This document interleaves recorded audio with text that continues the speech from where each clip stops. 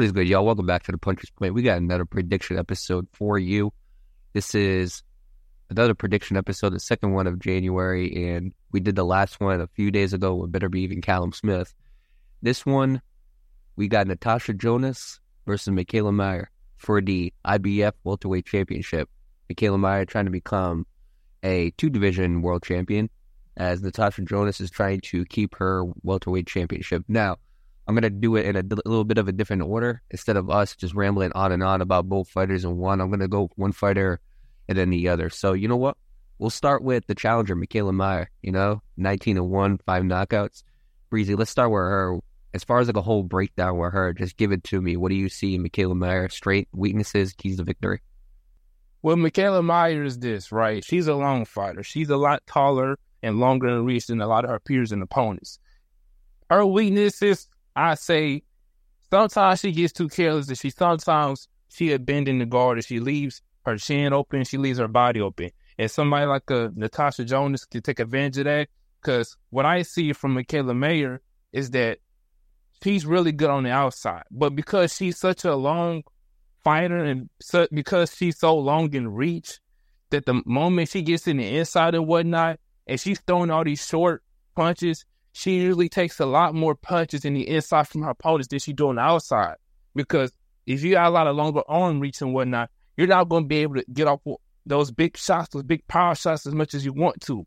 Because in order for you to get your full throw shot, you got to be able to fully connect it. And she doesn't get enough off in the inside punches. Now, what I will say is this. When Mikaela Mayer does get you hurt, she does get in the inside, and then she just starts teeing off on you. But as far as her not getting anybody hurt, I mean, before you even get them hurt, you got to stick to your guns. You got to stick to your keys. And I feel like for her, being on the outside is very well her place. I mean, I learned that with Alicia Baumgardner fighting. She got on the inside with Alicia Baumgardner, and that's the reason why Alicia Baumgardner won the fight. She tried to make it an inside fight, when in reality, she should have just stayed on the outside with a little mixture of her trying to come in the inside. I mean, because you don't want to make it too obvious. You got to kind of mix it up. But she tried to play the inside game with Alicia Baumgardner, who was the shorter fighter, who had the shorter reach and whatnot. And because she did that, she ended up losing. Alicia Baumgardner would take it to her body. She was taking it to her head. Although I will say that even though Alicia Baumgardner did get tired in that fight, though, the fact that she was still able to get shots off to the body and the chin, which I just mentioned, that she tends to leave her guard kind of open, her chin kind of open. Now, although Alicia Baumgardner did not have that kind of power to stop her, it just shows the difference between her and the inside and her and the outside. And of course, yes, Alicia Baumgardner is a good fighter, so yes, I understand he lost, but at the same time, though, I felt like her performance would have been just a little more better had she stayed on the outside and stuck to what she's really good at. Although I do believe the same outcome would happen, Alicia Baumgardner would have won, but she's just not an inside fighter. For somebody like Natasha Jonas, when she gets in she hits you with shot after shot after shot. She mixes it up with you. She uses her angle. She mixes it up with you. Although I say that I like to see her go to the body more, but she does have effective punches in the inside. And if she tries to get in the inside with Jonas and try to do all that, I feel like the power punches and the very elusive punches that Jonas carries in the inside, it will affect her. Her strengths, like I said, you're no longer a fighter. You got the reach. You got the jab. If you can keep her at bay and you can basically go to her body and basically keep her from even getting inside with you, that's your field. So her strength is really good outside elusive game. Her weaknesses is when she tries to get in the inside, she tends to get exposed, and she tends to leave that guard and just arm and leave her chin and her body open. Yeah, I'll say this. So Mikaela Mayer, she's a very good fighter. Again, 19-1. Only loss she's had is to Alicia Baumgardner. If we're starting off with the weaknesses, then one I actually caught was she doesn't do much body work. That's something I would like to see. It seems like every single time she throws a punch, it's like she's trying to aim for the head. And I would like to see her in this fight go more to the body, because I do believe that she has a better gas take than Natasha Jonas. She has this one combo, and it's a very, very good combo that works very well for her. It's like a left straight, and then she'll come with the right, and it's a left-right combo. And she hurt a lot of opponents that way, but I just feel like you keep on throwing that combo, and it's going to get predictable, And I think Alicia Baumgardner, since we're talking about her, I think Alicia Baumgardner ended up kind of cracking that combo a little bit. Because if you notice in that fight, every single time Mayer would throw out a left hand, Alicia Baumgardner would hit her right after before she could even land the combo. So I think that's definitely something that she might need to mix up. And she's an easy target for the jab. There were a lot of times in that Baumgardner fight where she just kept jabbing her. And I think that in order for Mikaela Mayer to win this fight, she's going to have to slip those jabs. Now, as far as her strengths, I mean, she does have a lot of them. We can't discredit Mikaela Mayer. She has fast hands. I mean, we can't dispute that at all. She has some of the fastest hands in women boxing, in my opinion. Obviously, you know, there's a lot of other fighters with fast hands. Katie Taylor is one. You look at Amanda Serrano. You could even say Elisa Baumgardner, but I do believe that Mikaela Mayer has some very, very fast hands. And I think as far as speed, I think that she matches up with the best of them. She uses her reach very well, like you mentioned. I don't think I got to talk much about that. I think that when it comes to her reach, I believe that that's definitely going to be the biggest key in this fight, as you mentioned. Good at hiding her hands. She hides her hands low. She doesn't keep her hands up and everything like that. Now, it doesn't mean she doesn't protect herself, but she doesn't keep her hands so high up. What she does is she keeps her hands low out of her opponent's eyesight, and then when the opponent goes to throw a strike, she'll kind of counter and then hit them, and they won't know what hit them because her hands are low. And I do believe that in this fight, that's going to be an important key as well, because if she can hide her hands, because Natasha Jonas in the past has been known to kind of get clipped with kind of shots that she hasn't seen. If she's able to hide her hands, then I do think that Mikaela Mayer has a really good chance to win this fight. She doesn't have good knockout power, but she has good knockdown power. She can knock you down. She's done it many, many times before. Even though she only has 5 knockouts, there's a lot of those opponents that Mikaela Mayer has faced that she's put on the ground. So I think that in this fight, look, I'm going to say it right now, don't be surprised if we see a knockdown. Don't be surprised if Mikaela Mayer knocks down Natasha Jonas. She has a very, very good right hand. That right hand's always clipping, and every single time it seems like there's a knockdown, it seems like it's that right hand. And she's loose on her feet. Mikaela Mayer, she isn't flat-footed, you know. She likes to move around the ring a lot. You know, she's very, very quick on her feet. And I do believe that's definitely going to be an advantage for this fight. Now, as far as her keys to victory, I think she should use her range like we talked about to keep Jonas away. Slip her power shots. Look, Natasha Jonas has a lot of power shots. She throws some jabs, but I feel like when you go to the inside, she's definitely going to be looking for those hooks, those uppercuts. And I do believe that if Mikaela Mayer can kind of predict those, slip those shots, I do believe that she can come back with counter punches and eventually end up possibly even getting a stoppage. Hide your hands, like we said. Don't show your cards. You know, in poker, when you're playing Texas Hold'em or poker, blackjack, you don't want to show your cards. You know what I'm saying? You don't want to let the other opponent know what you got. You don't want them to know if you got a good hand or a bad hand. It's the same thing in boxing. Mikaela Mayer, keep hiding your hands, because I feel like if you hide your hands and you hit her with a counter, she's not going to expect it. It's going to rock her.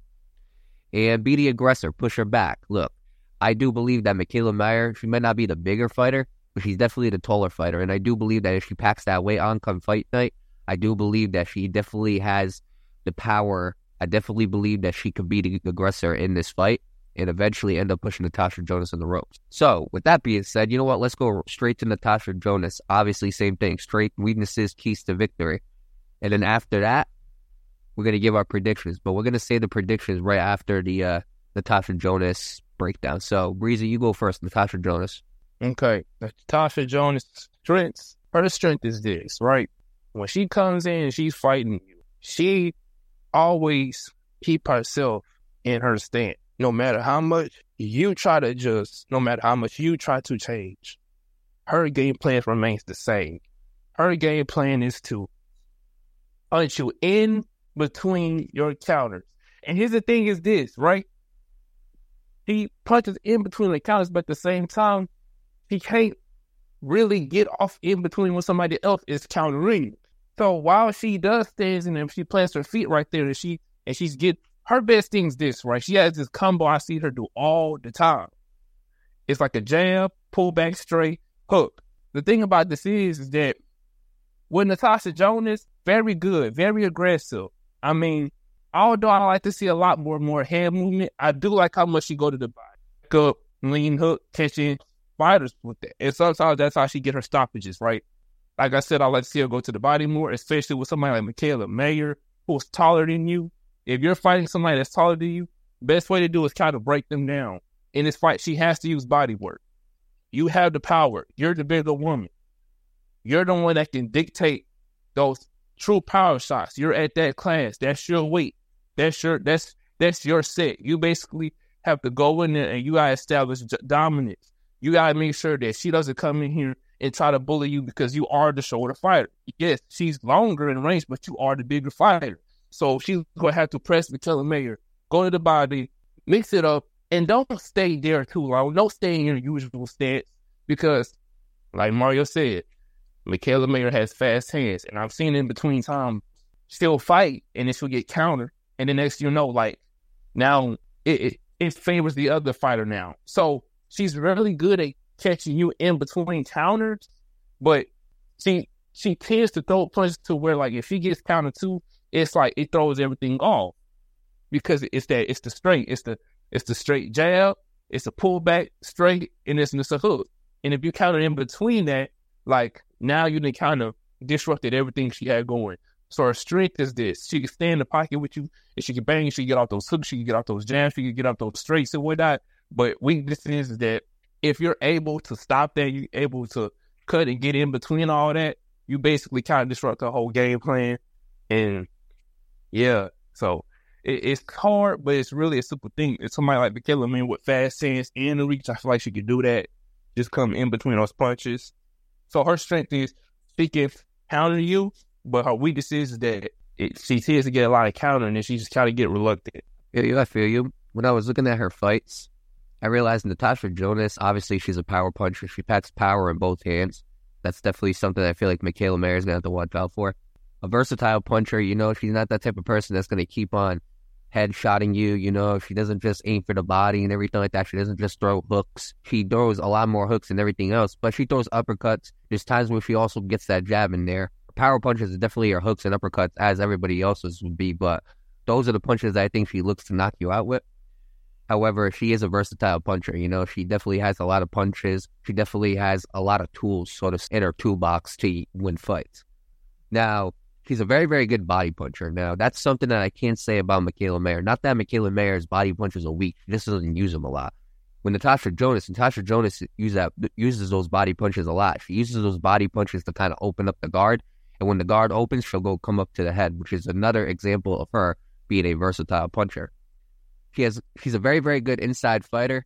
Again, there's times where she's in the inside, she'll get into these brawls with these women, but she's a very, very good inside fighter. I trust Natasha Jonas more on the inside than I do on the outside, especially against a tall, lengthy fighter like Mikaela Mayer.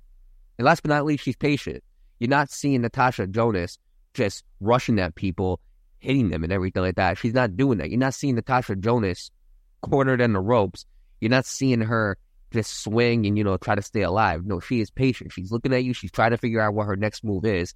And she's going to attack. She's going to attack, and she's going to make sure that she comes forward and she's going to hit you. Now, obviously, the weakness is sometimes she gets overwhelmed. Example, in that Katie Taylor fight, there were times where Katie Taylor would kind of clip her, and there were times where Katie Taylor would kind of control the ring, push her back a little bit, which leads to my next weakness. She gets pushed back. Early in her career, she got pushed back. Now, I will say this. She's gotten a lot better at it. If you go watch her one knockout loss, obviously she's had two to Katie Taylor, but the other one, if you go watch her one knockout loss, it's probably one of her worst fights I could see. Because honestly, when I watched the fight, I started looking at the girl, and the girl was fighting sloppy. She was pushing her back, and the girl knocked her down 3 times. And this was a sloppy fighter. I'm not saying the fighter is bad or a scrub, but she was a sloppy fighter, and Natasha Jonas had problems with it. So I think if you're looking at that from 2018, which is when the fight happened, to now, Natasha Jonas is much more of a polished fighter now than she was back then. She stays on the inside sometimes too long, and she takes damage. Like I said before, there's times when she gets into those brawls, and she's very, very good on the inside. However, there are times where when you're fighting fighters on the inside, you might not get the best exchanges. And a perfect example of that is Katie Taylor. Now, in this fight, I think it's going to be less of a worry, less of a struggle, because Mikaela Mayer is an outside fighter. She can fight on the inside, but I do believe that Natasha Jonas is going to have more success on the inside against Mikaela Mayer if she chooses to go down that route than she did with Katie Taylor, because Katie Taylor is an inside-the-pocket brawl fighter. She does not trigger. She doesn't have the fastest trigger.